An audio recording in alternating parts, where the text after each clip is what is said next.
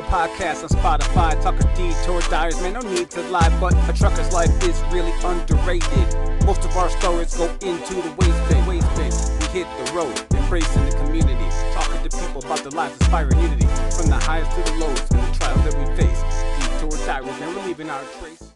Good morning. Thanks for joining me on this podcast, episode 7 of the Detour Diaries. My name is Mike, the host of the greatest mobile podcast on Spotify, self-proclaimed, of course. This one is going to be a little bit different to start. This one is a shout out to all the stay-at-home moms out there being rock stars. I had the luxury of having a stay-at-home mom and my fiance with our 3 kids. She also took on this week watching her cousin's 3 children under 5, totaling 5 under 5 for a week. So for being an incredible human on so many levels and all the things that you do and being a total badass this week, thank you, baby, for being my safe haven. Fellas, hell, even ladies, if you have a stay-at-home mom in your life, thank them. Let them know you appreciate them. It goes further than you can ever imagine. Just as I appreciate each and every one of you for tuning into this episode. All right, diving right in, I kind of hit the meat potatoes of it, talking about union versus non-union. And I've worked for both, so I get into and share some experiences about it from that aspect. I went over Fancy Gap like twice last week, 7% grade. And it made me think about how to descend a mountain, what I was taught when I was descending the mountain, and what I seen over this last week. And then the corporate world and my experiences with it. And I felt like this was a pretty good episode. There's a lot of good talking points. I've been on the CDL Life app for this last week. The reception there has been extremely welcoming. So shout out to my first friend, Roadhammer. If you're listening, I appreciate your feedback, buddy. I'm going to try to incorporate some of those things like over the time as this progresses. So thank you. Does anybody else have any talking points they'd like to hear or discussed, talked about, a different take on things, the fresh or even like a dingy perspective? Let me know. Reach out wherever you can find me. Looking forward to connecting with all of you, and let's start talking. You know, one of the things that really came up, especially this last teaching position that I had, was union versus non-union, benefits of both. And I like to play devil's advocate a lot. I always have. I like to see things from both sides and try to draw a conclusion based on what I believe to be truths from both sides. I try to. It doesn't always work that way. So I don't like the word anti, but I'm not for a union, right? I don't believe they do anything for people in today's world. What I mean by that is I don't think they do anything for a modern society. Back in the days when people were getting paid pennies on the dollar in the factories, the UAW came along, heck, even drivers back in the day. But there are more stringent work laws now, labor laws. There's more stringent laws regarding FMCSA. Then I don't necessarily know that a union is beneficial for a person that knows what they want and can voice for themselves what it is that they need from an employer. Let me backtrack for a personal story. And I was working for a food distributor. And this was 2014. This was 2014.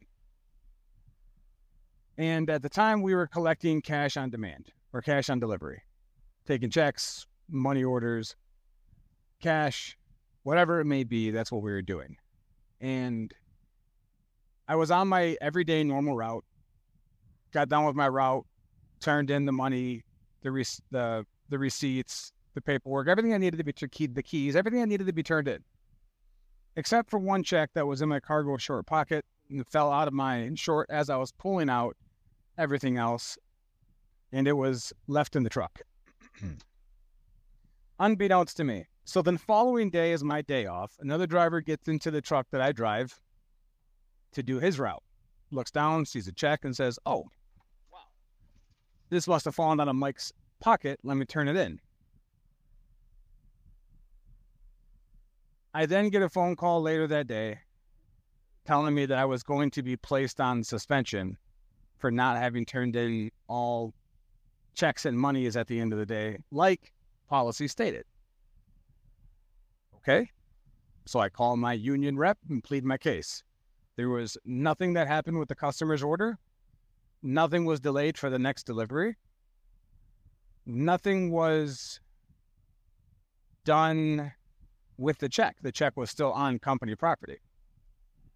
I didn't take it home. It wasn't destroyed. It wasn't lost. It wasn't cashed. It was still on the property and with the company. My union rep tells me that he can't do anything for me. That is company policy and that there isn't anything that they can do. So I was sentenced to serve a 2-week suspension for a simple mistake. A simple mistake. This didn't sit well with me, so I sought employment elsewhere. This was my first and last run-in with a union thus far in my life. They didn't do anything for me that I couldn't have done for myself, which was take my lumps and that was going to be it, I guess. But I'm proactive, not reactive. I then went to a different company providing a similar service on a smaller scale. No union at this job. The benefits of that were as such. I wasn't bound by contract, and neither were they, with what they could and could not offer an employee based on their worth. And here's what I mean. If I went in on my day off and I negotiated that my time was worth an extra $350 for that day, and they agree to it, well, that's my negotiation skills. I've bargained for that. Anything less, and I don't have to. They can't force me in because it's not a union. I'm not mandated. So if Johnny catches wind at this non-union house that, well, Mike got $350 to go out and do this extra route, the managers have the wiggle room to say, yep, well, Mike comes in on his day off pretty regularly. Mike will take out a route pretty regularly after he's done with his route already. Mike will go over and beyond for his customers. And I'm just using my name as an example. I'm not sitting here trying to jazz myself up as this great employee. I'm not. What I'm saying is that if Mike negotiated for his price, for his time, for his efforts, and then was awarded such, those same efforts shouldn't be given to just anybody. Those rewards, rather, shouldn't be just given to anybody. Those rewards should be reserved for those that earn them. So if Johnny comes in and Johnny gets a phone call and Johnny says, oh, I'm not coming in for anything less than $350, that's what Mike got. Well, the managers have the room to say in this non-union house, but Mike is worth that $350, and he has proven that time and time again. In a union house, you're playing favoritism. Do you see the difference? In a union house, everybody wants what everybody else has got. In a non-union house, I want what's mine. As much as I'm about community and philanthropy and all of those things, I'm also a big fan of knowing your worth. Know your worth. If you're a person that's out there every single day for 14 hours just milking your clock, I wouldn't even call you. As a manager, I'm not calling you. That's where I stand with union, non-union houses. Please chime in. Let me know what you guys think. I wanted to talk to you guys a little bit about mountain driving as I'm taking this trip from Indianapolis to Greensboro, North Carolina, I had to go through Fancy Gap. It's a pretty solid grade. All in all, it hasn't been a bad trip at all. But it got me thinking about mountain driving. And I know I have a friend of mine that's gotten out of school and has only driven locally. The idea of mountains terrify him. But mountain driving before used to be way more chaotic with a manual transmission vehicle. It used to be way more chaotic. There were a lot more do's and don'ts when it came to mountain driving 15, 16 years ago. Now, the engine brakes and the cruise control, the adaptive cruise control, and things like that, other safety features like that on these vehicles, it really does make mountain driving more tolerable and much more manageable, especially in the southern states where there's not really any snow. Northern states, that's another topic for another day. But at least down here.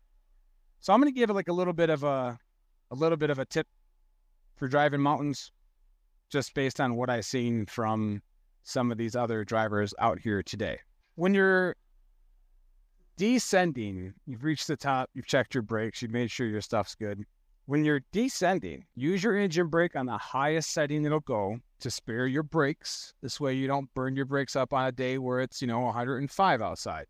So you're going to use your engine brake on the highest setting. If the speed limit's 65 down the mountain, tell yourself it's 60, all right? Do 5 under. Let your engine brake work the whole way down the mountain until you've reached 5 miles per hour over your speed limit, which remember we said was 60, so the 5 over takes you to the speed limit on the road. Apply firm pressure on your brake. We're not stabbing it. We're applying firm, steady pressure, and we're letting that needle drop, the speedometer needle. We're going to let it drop down to 55. Then we're going to let up off the brake, allowing them to cool, and let gravity do its thing. Using your engine brake still, of course, we're going to continue to go downhill, letting gravity bring you back up to that 65 mile an hour speed. Once you hit that 65 mile an hour speed again, you're going to hit the brake, firm, steady pressure, and then we're going to let the speed drop down to 55, build it back up. If you do this, every time you go down a mountain, you'll build safe driving habits. You won't be going too fast for the road conditions. Also, if the road conditions vary and it's not clear, dry, perfect skies, add some more, slow it down even more, right? Take 5 miles per hour off of it. Use good judgment. Use your comfortability. I can only tell you to drive what you're comfortable. For example, I let it go 5 to 6 over and then I drop it 5 under. I'm not telling you to do that because I want people to get comfortable with it. So, again, whatever the speed limit is, drop it 5 under. Let gravity do its thing. Using your engine and brake, it's still going to fight it. Let gravity do its thing and bring you 5 over. Firm, steady pressure on your brake pedal, still with your engine brake on, dropping it down to 5 under your comfortable speed limit. Allow gravity to work it back up, and then bring it back down again with your brakes. It's just rinse and repeat that until you're on nice, safe, level ground again.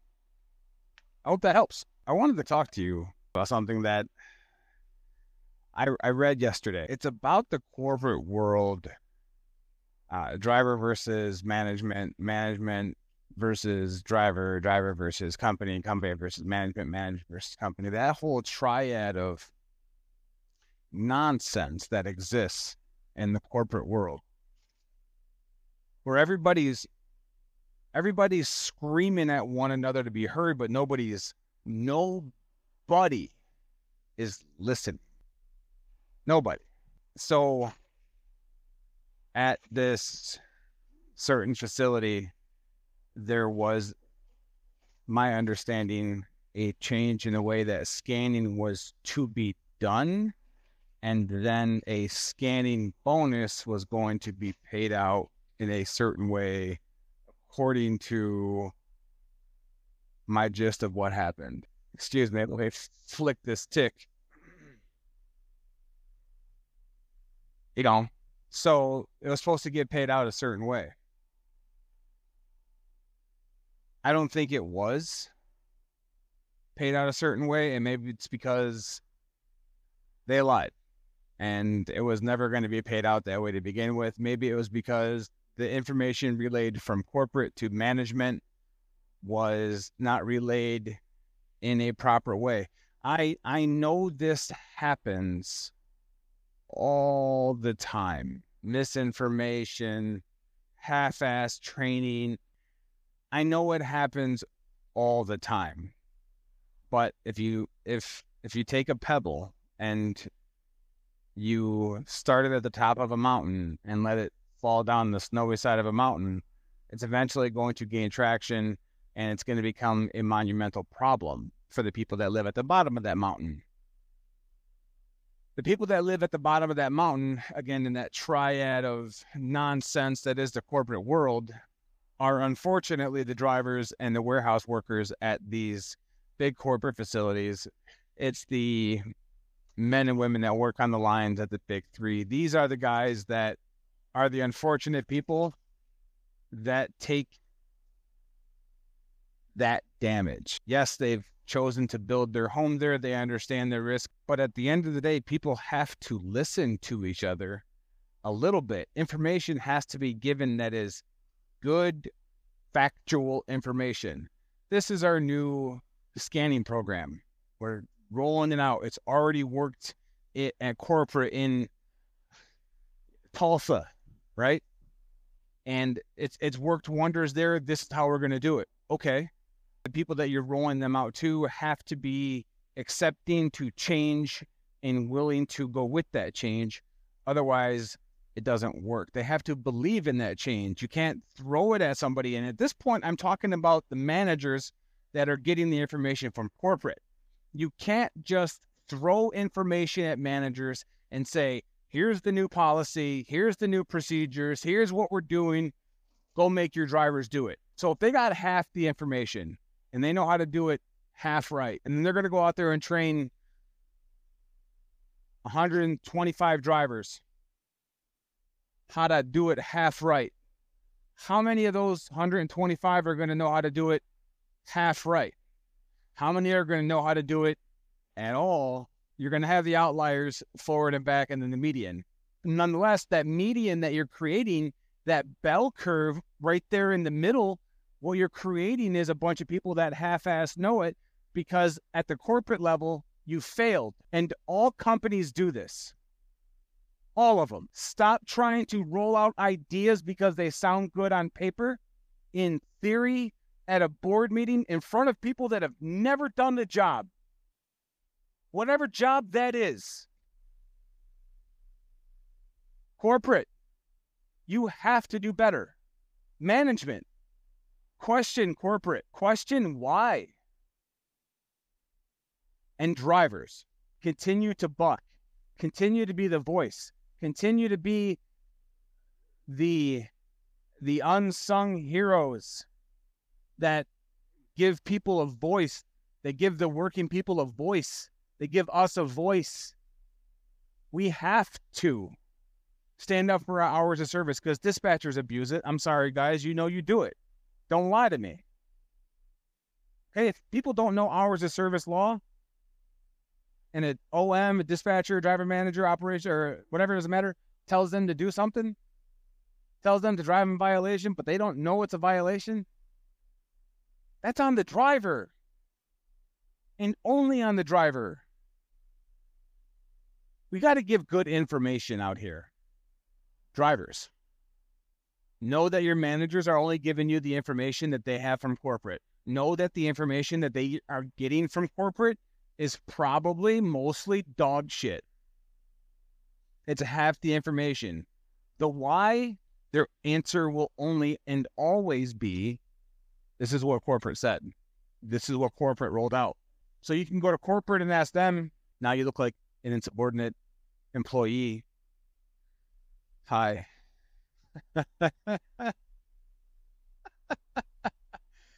The point is, we have to listen, ask the questions, challenge everything, question everything all the time. Why are we rolling on this new program? Is it to cover somebody else's ass in corporate because they made a colossal mistake with financial and now they have to fix it? Is that what it is? We just have to listen.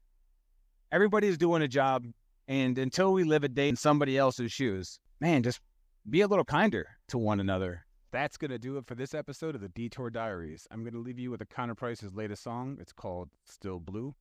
It's out everywhere you can stream your music. Connor, to me, is like the Picasso of genres. You can check out It's Going Down. It's a cross between country and, I'm going to say, rap, pop. He's really trying to like bridge the gap between the different types of genres. So anyway, I appreciate the support and the new support from all of you. The feedback is always needed as I continue to do this. I don't want it to be perfect, but I want it to be better. Thank you for reaching out wherever you have. Continue to spread positivity and be kind to one another. Stay safe, drivers, and until next time. This has been another pit stop on the Detour Diaries.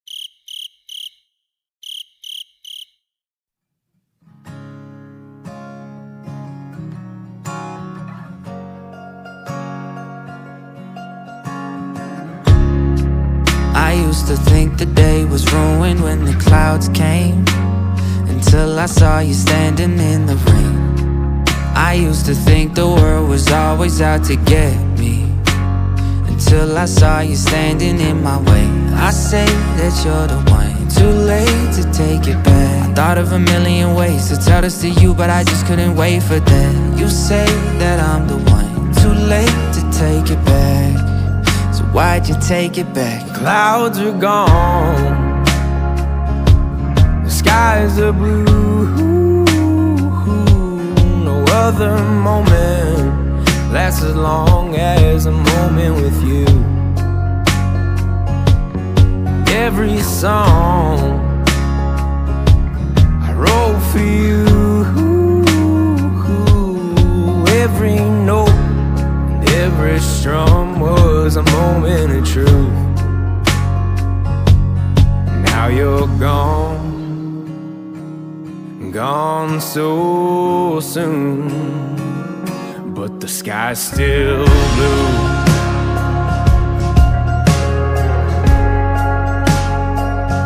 Yeah, the sky's still blue.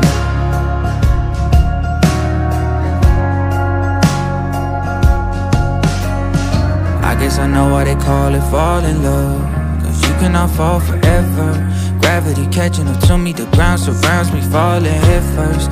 Waking up hoping it's all a dream, reaching over but it's all just sheets. Hoping every time I fall asleep I might just see you again. I know I'm heartless, that's 'cause you broke it. A typical story of someone in love, picking pieces off the carpet. Don't wanna deal with it, swept it right under the rug. I put the pieces together, the weather has never been better. The clouds are gone, one door opens, another closes, 'cause now you're gone, gone so soon, but the sky's still blue.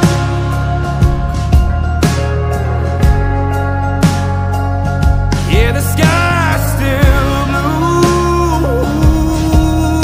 Yeah, if time is what I need, I've had enough. It's been too long for me without your love. Yeah, but the sky's still blue.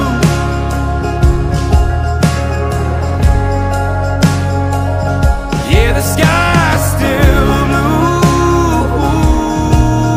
Yeah,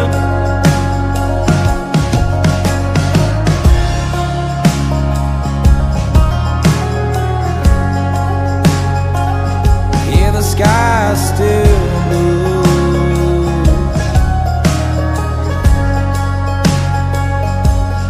Clouds are gone, the skies are blue.